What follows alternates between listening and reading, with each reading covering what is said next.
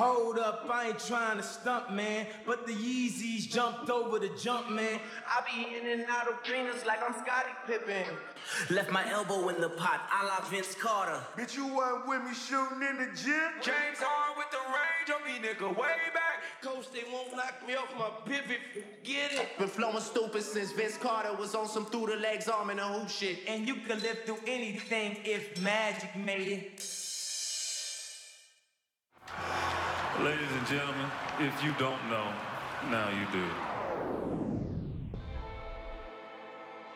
Lovers of the association. There's a lot going on around the league, and let's get to it. All right, so Fred VanVleet had went off on the refs.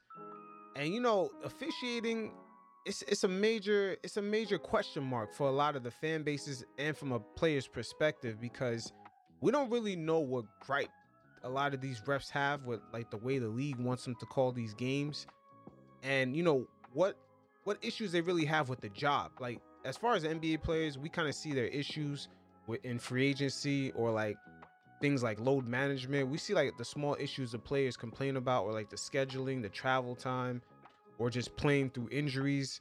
We see what complaints they have, but from the refs perspective, we don't really know what's going on between them and the league. It's almost like, I don't want to say the refs are like the Illuminati, but they sort of are kind of in that operation in which everything is in secrecy.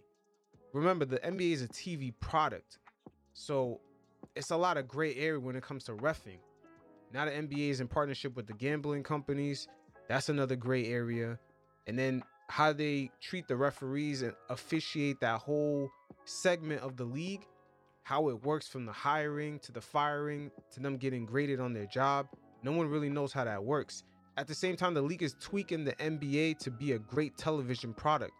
And at the same time, to keep updating the refs on how to officiate these games and making a lot of small tweaks in the rule books to kind of give offensive players the freedom of movement and the freedom to, I guess I would say, score and kind of give the fans what they want. Sort of like what the NFL does with the quarterbacks now, in which they really can't get hit. And the NFL in a way kind of tweaked their product to be great for gambling, great for fans to participate with in fantasy. They kind of tweaked the rules all in favor of those things. And I feel like the NBA is kind of going in the same direction, but there's going to be little gray areas and little hiccups along the way. But Fred VanVleet spoke on the referees. And like I said, once again, he went off. I mean, I don't mind. I'll take a fine. I don't really care. I thought, Ben Taylor was fucking terrible tonight. I thought that on most nights, a couple of the, out of the three, there's one or two that just fucked the game up. And the one or two off rip, I could tell, is Scott Foster. For some reason, when there's always a controversial play, he's always seems to be in the mix. But once again, because the referees don't do like press conference interviews, they don't really kind of let the media and the fans know what issues they have with the league tweaking the rules to make a great television product, and thus affecting their jobs on how to adjust on the brand new officiating from season to season. Because this stuff is happening gradually, especially from the 80s, the way they call travels to the way that they allow players to kind of palm the ball.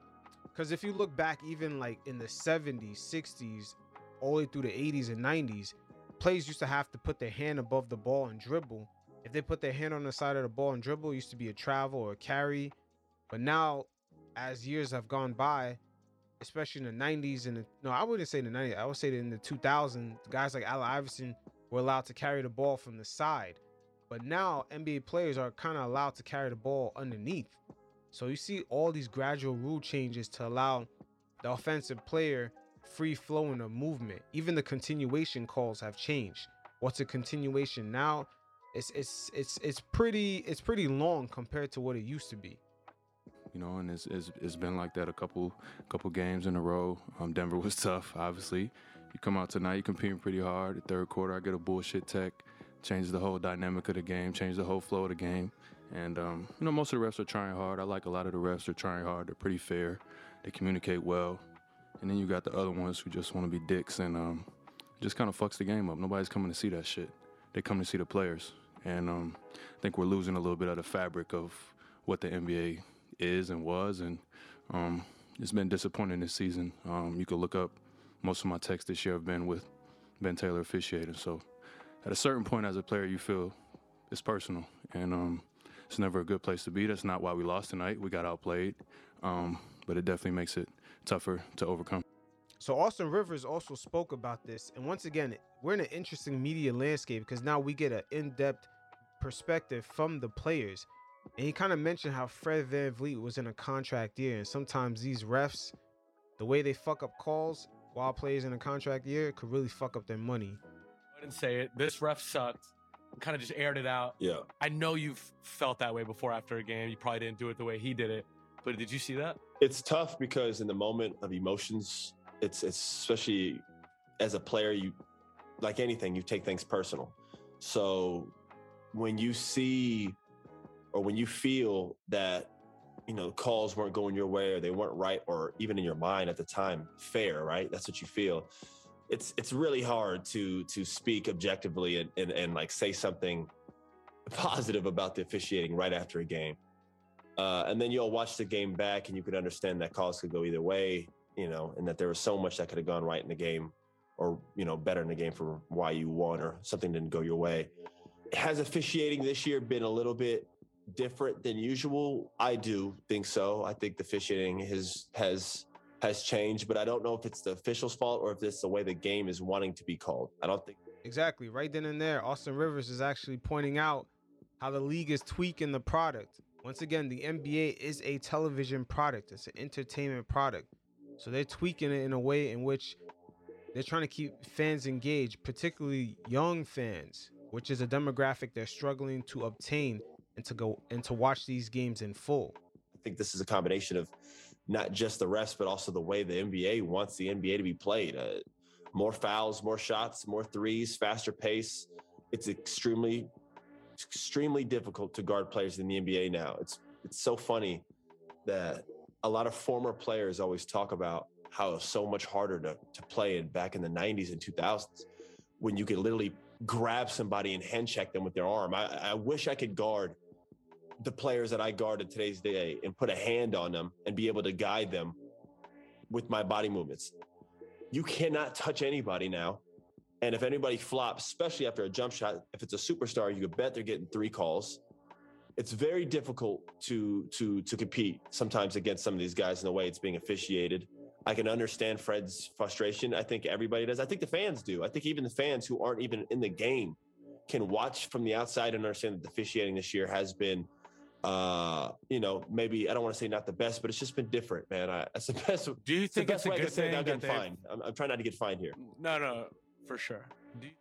And look, it's so prevalent that players can't speak about it that, look, even in this podcast, Austin Rivers is kind of waving the white flag like, hey, guys, don't fine me. And once again, this was me saying earlier how the way the NBA has that relationship with the referees, the way they conduct and evaluate how good a ref is doing their job, is sort of operating like in the Illuminati, where it's like nobody really knows what goes on. It's almost like a secret society.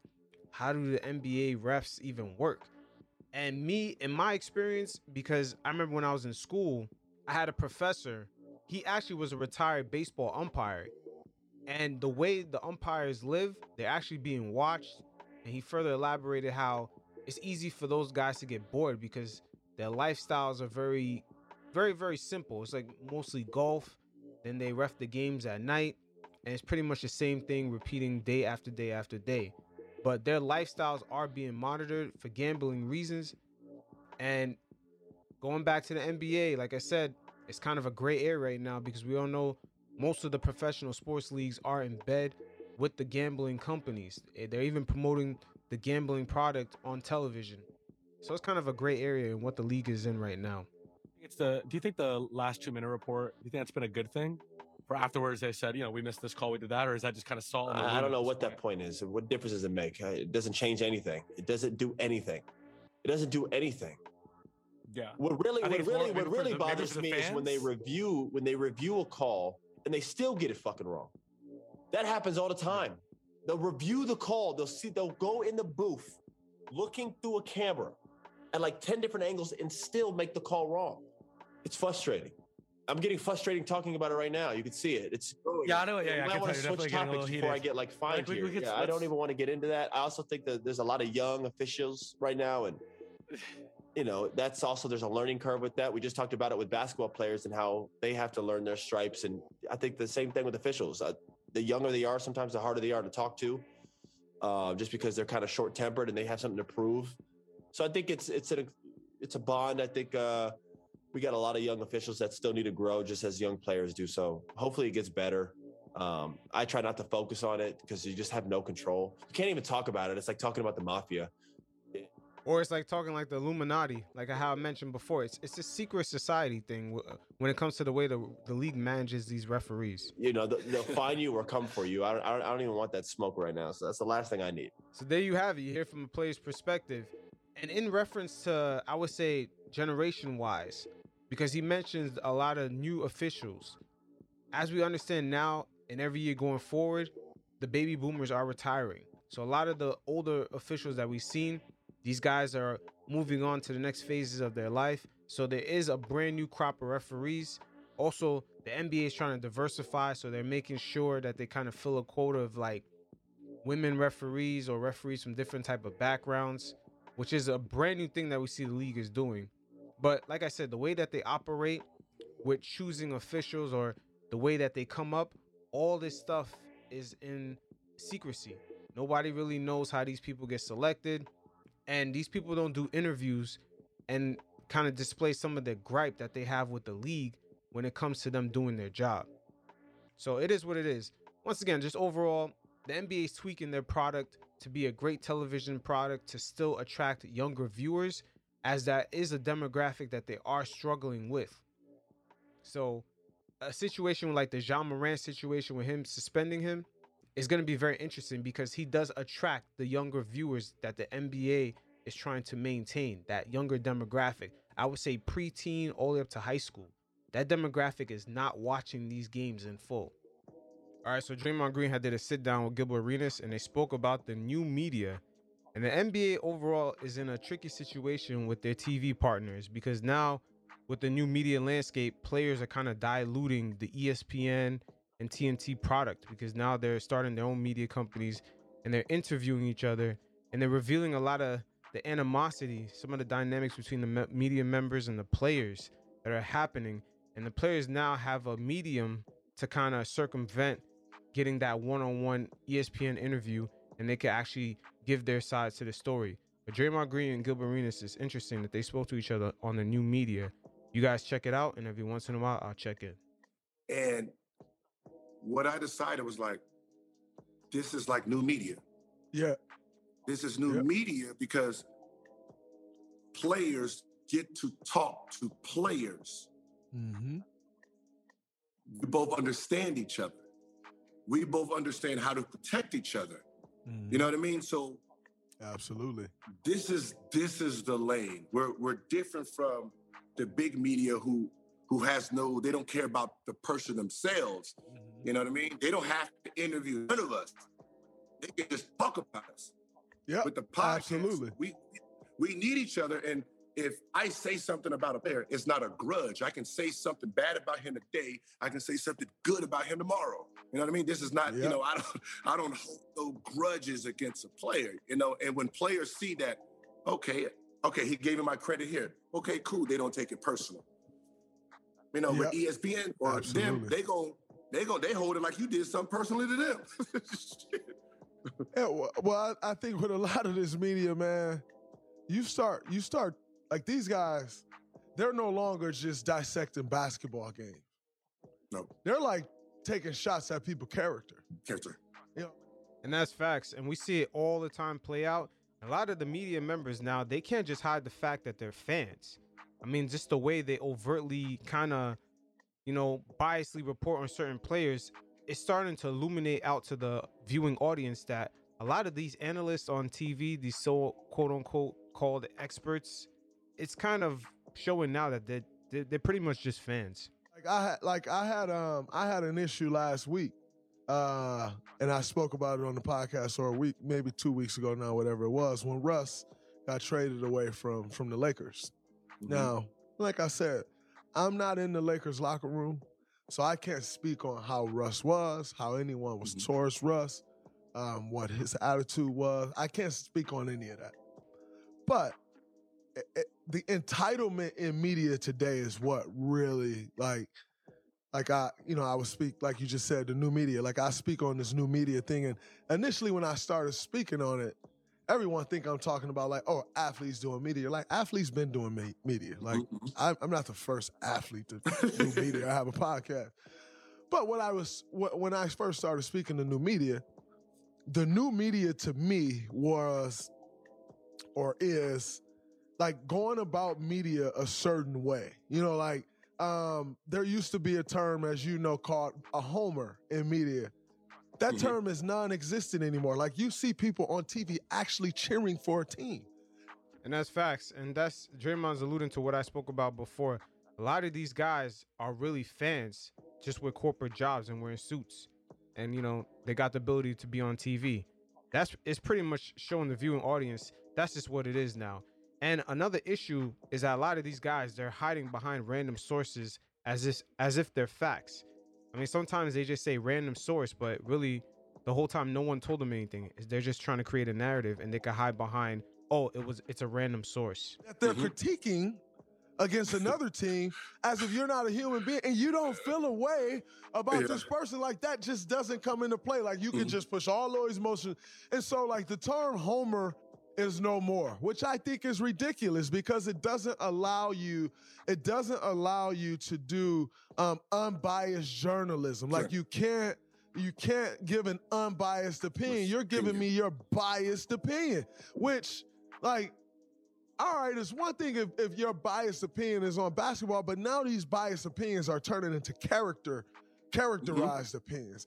And I don't like that. And so Dave McMenamin, who I don't really know from a can of paint. And Dave McMenamin, you know, he's a guy that just hides behind these sources. Once again, when he alluded to Russell Westbrook's character, he quickly said, a source says. And that's like the new media code term saying that I could just create this narrative and I'm going to hide behind a source says it. So no one knows if that's even true, but it's just a nice little gray area the media gets to hide behind. It serves like a nice little soft cushion that they could just create any narratives on players, and it's really affecting their livelihoods. He says Russell Westbrook was a vampire in the locker room. And I'm sitting there listening to it, and I'm like, okay, that's strong. And then he just stopped. Now, I'm like, if you're going to say someone's a vampire in the locker room, A, that's something that someone has said to you. And I know how this business works. They probably said it in passing, like, man, like, I can see it, like somebody like, man, that vampire out of here. And then you run on TV and you say, they got rid of a vampire in the locker room. That's a character hit. That can affect his livelihood and his next job. So if you're going to say something like that, you better have example A, B, C, D, and E to validate you calling that man a vampire in the locker room, right? And so that's been my whole thing, like, with media. Like, it's not what it used to be. It's not what it's intended to be. So I agree 100% on the conversations that you're saying about, like, players interviewing players, because that's my number one goal with this show. It's like, it's a safe space. If you say something in this interview, and, like, people, you'll hear it now, but if you say something in this interview that's going to get you in trouble, we're taking that shit out. Like, we're protecting each other. Like, I'm not about to put that out there just to get you, like, to get some clicks and get some people. Like, no, we taking that out. Like, protect the guy.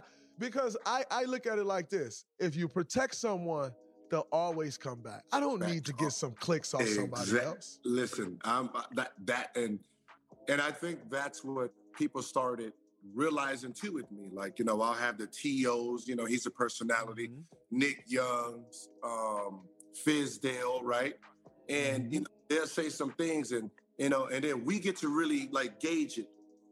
Like, what I want that clip to be out about me. Nah, he's trying to get a job, this and this. You know what? Hey, the last 20 minutes, cut it, right? Yeah. And that's a nice little layer of protection, because remember, we used to see a lot of these one-on-one interviews on national TV, but every guy had their person. For example, Michael Jordan had Amon Rashad. Kobe Bryant trusted Stephen A. Smith. Allen Iverson the same way. He trusted Stephen A. Smith. That matter of fact, that's how Stephen A. Smith actually got his come up. Is through the one-on-one interviews with Allen Iverson, because he did not trust the media and the type of characterization they were trying to, make him to be, just because the way he looked. But behind closed doors, most media members, they always say that Allen Iverson was one of the nicest people they ever met. Yep. There was a point where, my man T.O., that's my man, and as a friend, just not an athlete, as a friend, like when Golden State was trying to get me back, I was on a private jet with T.O., right? So as a friend, some of the comments he was making, I said, as a friend, I'm taking it out. If you want to say it on your platform, okay, that's, you know what I mean? But I'm not gonna, it goes against our friendship. And if I allow this to go out just to go viral to get some clickbaits. So that's going out. We keep our friendship. I come on your show, you come on my show. And that's what athletes are doing. And I think that's what the media, the old media, is not really understanding. The athletes, we don't fuck with y'all like that. Yeah. But like, we rock with each other. No matter what we say, we know we can call each other and say, "Oh, my bad. I fucked up." You know what I mean? We can do Absolutely. that. And also, the player-on-player interviews brings a whole new perspective for the viewing audience. A lot of these analysts, they report the news on these players like fans. So we're getting a fan's perspective in reality. But with the player-on-player interviews, there's a lot of inside scoop and inside perspective that we never heard of until this new media landscape. So there's plenty of room in the market for these new players to come in and start their own media companies. Do that all day. Like sometimes I'll say something and I DM, hey, I was just, you know what I mean? I'll DM. Yeah. You know what I mean? And that's respected. I want you to understand where I was thinking. It might have came out wrong, but this is what I was thinking. And, and that's the space that athletes are starting to move in, where they can trust, the podcasters, knowing that I have editing control, and whatever you don't like, hit me up, we'll remove it. Yeah, I think it's incredible. I think that's dope. I think that's what's made this space, like, for me, it's what's made the space one that I really want to live in. Because someone just said something to me yesterday at practice. He's an assistant GM of ours. He said, "Yo, I appreciate the way you're going about doing media, because you're creating a lane for guys, because guys don't see it anymore and be like, oh, you have to sell out. Like, you have to say things that you really don't want to say. You have to..." AKA Kendrick Perkins. We've seen it with a lot of basketball players. Kendrick Perkins, Jay Will got caught up in that a few times, but he kind of toned down from that. The only player I've seen that actually mastered this without selling out the players is Jalen Rose.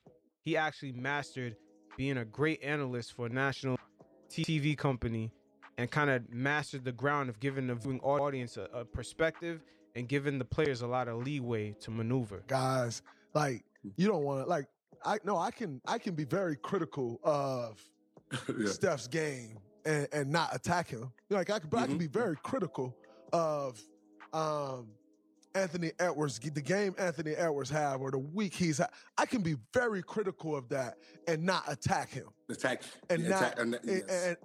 And that's what we see a lot in media today, and I just totally disagree with it. And so my goal is to change that. My goal is to make that style of journalism obsolete, because media is becoming more and more prevalent. It's as accessible as it's ever been, and that'll only continue to grow and become more and more accessible. And you just can't have people out here doing a lazy job. Like just attacking people, man, that shit tired. Like, nobody want to hear that no more. Like, all the stuff we got going in the world, and you think I want to sit here and listen to you attack someone's character because they missed a jump shot? Like we're not doing that. And what's so funny is that's why with my new show, Gil's Arena, I signed with Underdog Fantasy, right?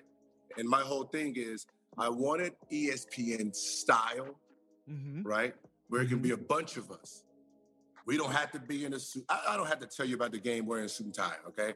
And that suit and tie Sports Center kind of format is completely out of date. The fact that everyone could look at the scores on their cell phones, and people don't want to go over highlights that they could just see on YouTube if they just want to go directly to that game. that whole Sports Center style format, I'm surprised they still haven't changed it, but that is completely out of date. And why the hell do they need a suit and tie? I'm just trying to figure that out. I feel like Apple, Apple in a way, they changed a lot of the ways the companies kind of operate, because they kind of started that, like, you know, jeans and a t-shirt style of retail, and just, you know, interacting with a customer base in that type of comfort.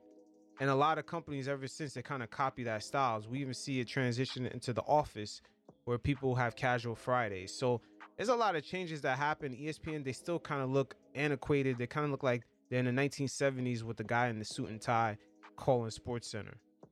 And we Absolutely have the same format, so you can see I'm creating the same format, the same layout, talking sports without attacking character. Yeah. Right. So even with Kyrie, I remember I was watching someone, and they were like, you know, I'm not going to attack the character. We're talking about the basketball player.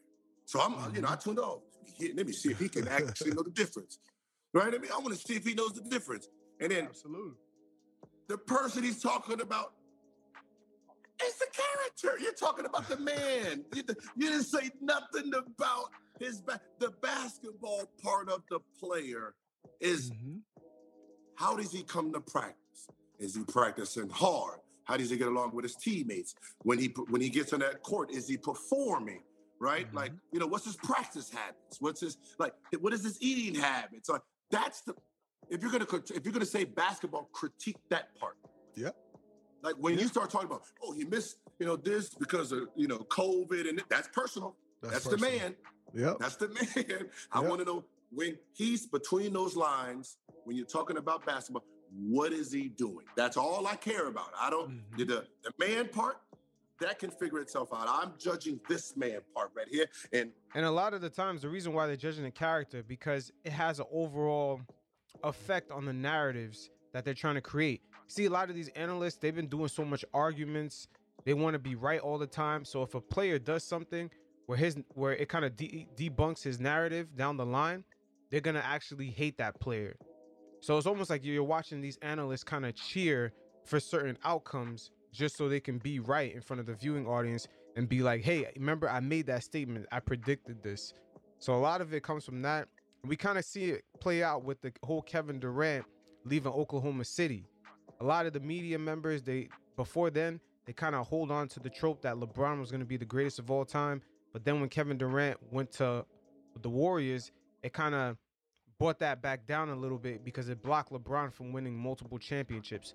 So a lot of media members, they went straight to Westbrook. They held him up. They said, oh, you know, he stayed loyal. They freaking voted him for MVP, even though James Harden that year should have been the MVP. And now we're seeing the reality of what Westbrook really is, as we've seen him on multiple contending teams, you know, really driving them out either through a first round exit or not even making the playoffs. So you see a lot of these narratives happen, and it's playing out funny in the media, because a lot of NBA fans are wondering why Westbrook went from MVP to now he can't even stay on the team. It's because, once again, the media members, they held him up to a high standard due to the fact that Kevin Durant went to the Warriors, because they hated Durant for making that move, for blocking LeBron James from winning multiple championships. Here, I'm cool with it. You know, the rest of the stuff, that's not my problem. That's not my problem. He gets on the court. How does he get along with his teammates? All right, he's at the end of the bench. Okay, he's shaking hands. Okay, he's cheering. I'm good. Yeah, you know, absolutely. But we understand that whole element. We played. These guys haven't played. That's right. true. So they don't really know the difference between the two. Yes. They do, but they're just going to attack the character himself. Yes.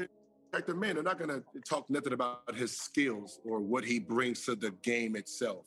And once again, there is a nice little space in the marketplace to give the viewing audience a brand new perspective from a player's point of view. And then players also point out a lot of things fans never knew about, and which the media members could never know about. So once again, the NBA is in a tricky situation, because with their TV partners who are giving them a lot of money, the technology in the media has evolved so much where their own players are actually diluting the product of their TV partners. So it'll be a very interesting situation to see play out. We're starting to see that what the actual national media actually covers with these players speaking one-on-one with each other. So it's almost like the national media now is promoting these players' media platforms. It's a very interesting landscape, but we'll see how it plays out once again. So right now, being the fact that we're into March and the Denver Nuggets are sitting at the top of the West, and Nikola Jokic averaging a triple-double, Jesus, once again, putting up even better numbers than the years before. It looks like the media is just trying to find excuses at this point to not give him the MVP. And this is going back to a discussion I had before, as the league has a lot of difficulty promoting international players overall. This goes from Embiid to Giannis to Jokic. It's almost like the media don't know how to approach talking about these players, holding them to a higher standard as far as like, oh, they should go get a ring the same way they do on the American players. They put that pressure on them. It's just not the same expectation for the international players. But it seems like nowadays the media is just trying to find ways of not giving Jokic that MVP award. And I always said the MVP award at times is sometimes a marketable award to market the new NBA stars or just a different player so they can put them on primetime. We've seen that what happened with Jordan and Karl Malone. The year Karl Malone won the season MVP, Jordan won the finals. Same thing with Charles Barkley, got an MVP the same way. We've seen Allen Iverson get the one over Shaq instead of Shaq getting back-to-back MVPs. And especially this gray area came into question heavily during the 2016-17 season with Russell Westbrook getting the MVP when it should have been James Harden. That wasn't even the best team in the league. And also Russell Westbrook attempted the most shots. That was like the season where we saw the most stat pattern from Westbrook, where it was clearly obvious. But they kind of wanted to fit into that narrative of Kevin Durant left, and look, he put it all on his back. So a gray area was really committed there. But at the end of the day, it seems like the league just having, I don't want to say the league, I should say the NBA media, always having difficulty finding a way to promote the international stars. It almost seems like they just don't want to give Jokic the MVP award for the third time in a row, especially making him the first player to ever do this, I believe. And at this point, it's almost like they find themselves just making excuses of not giving him the award. And, you know, it is well deserved. At the end of the day, this is Jokic's kind of window to win these awards. We see Embiid at times, he's up and down, not too consistent from start to finish during the season. Even though he does play great, but he goes through inconsistencies because of his injuries. And also guys like Kawhi Leonard's recovering, KD keeps getting hurt. Sometimes a player just has a window of winning MVPs because other players are going through transitions. And if it's not Jokic this season, it's definitely going to be Giannis. Giannis should be runner-up, not no Jason Tatum. But once again, a lot of media members are skeptical of Nikola Jokic and just overall the Denver Nuggets. They don't believe that team is a really contending team deep into the playoffs to make a final appearance. But at the end of the day, the MVP is the best regular season award. And it's just like too much gray area these writers and NBA voters are creating around Jokic. It's almost like, once again, they don't want to give him the MVP. And I believe a lot of this, once again, has to do with the way the NBA media, they kind of don't really have an understanding of how to market some of these guys because they are not from America. They are culturally different. And there's always been an issue around the league, especially the NBA media, on how to kind of market these guys around the American viewership.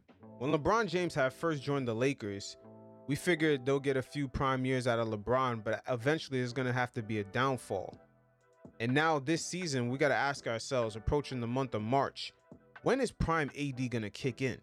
Because initially, at some point, when they traded for him, there was going to have to be an initial takeover. And during that championship season, we saw glimpses of it. Even in the finals, where AD, after game 3, he was making a case for the MVP. The only reason he didn't get the MVP because he got hurt. But at the end of the day, we never saw that prime AD ever again. And LeBron James at his age, you know, he's still great, but he cannot carry a team going forward. It's too much mileage on those legs. But at some point, prime AD has to take over. And with all his injury inconsistencies, I'm not sure if we're ever going to see that happen. But with LeBron James not having this ankle injury, it's almost like we get a nice little window to see if AD can step up. And AD should be putting up monster numbers. There's no reason that this should not be happening, because this should have been the initial plan going forward. LeBron eventually would have had to pass the baton to AD after being on the Lakers for at least 4 years. At some point, it'd be like, AD, you got to be Kobe to Shaq. When Shaq was like kind of being lazy or going through his injury spurts, Kobe actually carried the Lakers and made sure that they had a decent record until Shaq recovered and got into the playoffs, and then Shaq went in and did his work. AD was supposed to be in that type of role. And it's almost like with the inconsistencies with the injuries, I don't know, it's kind of funny. And everyone's kind of seeing the real AD right now. He's kind of getting exposed a little bit in these past few years with the Lakers. But once again, his body got to get right. I mean, just the way he lands, he falls, he gets injured way too often.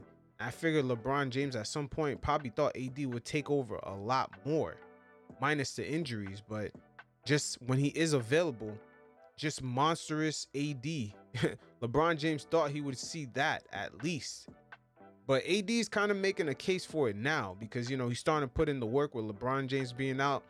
The Lakers are kind of doing their thing, gaining some momentum. Right now, they're in the play-in, but either way, AD is going to get tested. So, because even if they get into the playoffs, they're going to be facing the top seeds early on. LeBron James right now, he's at an age where, you know, he could felicitate the offense, but he's not going to be the main go-to guy. He can control the pace. Remember, LeBron James is a basketball wizard. You know, as far as his mindset, the way he sees the game, he understands the outcomes. So AD has that to his advantage, but AD is supposed to be putting in the physical work. And LeBron James, from time to time this season, have put out little sprinkles of little quotes, kind of hinting to AD that he expects him to step up. That's why at times you see AD frustrated with LeBron. But at the end of the day, LeBron is speaking facts. AD is at a prime age. He should be in his prime for at least 4 more years. So at the end of the day, is he underperforming and kind of, you know, stunting the Lakers' growth a little bit? Because the expectation here was at some point for AD to become the 1A guy and LeBron James just be the facilitator. And if AD doesn't step up, at some point it's going to lead to a clash between him and LeBron. But with LeBron out now, we're going to see if AD is going to step up and if Laker fans are going to get the AD that they expected after the trade. For those of you fellas that work certain jobs, whether you're in corporate America or you work some type of industrial job where you look at the middle management, sometimes they make hires to kind of weave out the weasel of who in middle management or just who overall on the team is causing the productivity to be kind of operating at a loss. And I think this type of hire with Quinn Snyder in the Atlanta Hawks is kind of coming into play in the same way here. They're trying to find the weasel of why this roster is basically a championship roster, but is underperforming. And Trae Young already been through a number of coaches so far already. And if you look at the hiring of Quinn Snyder on the Hawks, it's very interesting because they gave him power of control of personnel. And also, if you look at the characteristics of Quinn Snyder, he's a no-nonsense coach. Very disciplined, very structured guy. And Trae Young, especially the way he's been operating on the offensive end, taking these wild shots, and defensively, not disciplined at all. And the viewing audience could definitely foresee a potential clash happening here. As it's clear to me that the Atlanta Hawks made this hire to kind of fish out to see if Trae Young is the issue. It's interesting because sometimes superstars can actually hold their franchises hostage, knowing that the economy of their franchise has a lot to do with the figurehead. We see this play out with Ja Morant. You see the way he's acting out. He clearly understands that he is the whole economy of the Memphis Grizzlies. Same thing for LeBron James up in Cleveland. But with the interesting case of Trae Young, he is a small guard. He has very little wiggle room for mistakes. You see, the Hawks have to design their team around his deficiencies, aka not playing defense. And if you look through the NBA history books, you'll see that small guards don't really lead teams to championships. It's only pretty much Isaiah Thomas is the last one. And that was what, in the late 80s? So it's almost been like 40 years since that happened. So your success rate for having a small guard is very slim. So when you factor the Hawks already knowing this, and on top of that, hiring Landry Fields as a brand new GM in collaboration with a brand new coach that was hired. You already know Trae Young's chances for having leeway for making a lot of dumb mistakes and having arguments with personnel is getting slimmer and slimmer by the day. And best believe Nate McMillan did a beautiful job after taking over for the Hawks. They were going through a similar struggle as they were going now, and he led them into the playoffs, and they were able to knock out the Knicks. It was that season. Just for Nate McMillan, it's rumored in the past couple months, he was trying to put up his resignation papers. He was actually trying to get out of the team. So there's clearly a cultural issue going on in Atlanta. And as we all know, once you have a new GM and a new coach, sometimes they're not as committed to the previous players that were drafted by another GM. That's another thing to factor in. But once again, a lot of these franchises low-key are strong-armed by their superstars. And we're clearly seeing the effects of it with Trae Young here. He's been through way too many coaches in a short span. And this roster, once again, you look at their bench, they even just added Sadiq Bey. This should be a championship-bound team. I mean, for all the additions that they made to this squad, it's almost like now you're looking back and you're wondering if the Sacramento Kings getting hurt here was the better part of the deal, as the Kings are sitting, second place in the Western Conference. So this is not overall good looks. They got Brogdon on a steal. They were able to get DeJounte Murray in the trade, sending away all those picks. They added Sadiq Bey. This team should be a lot better than what they are. So we'll see how that plays out. Until next time, you fellas stay safe. Peace.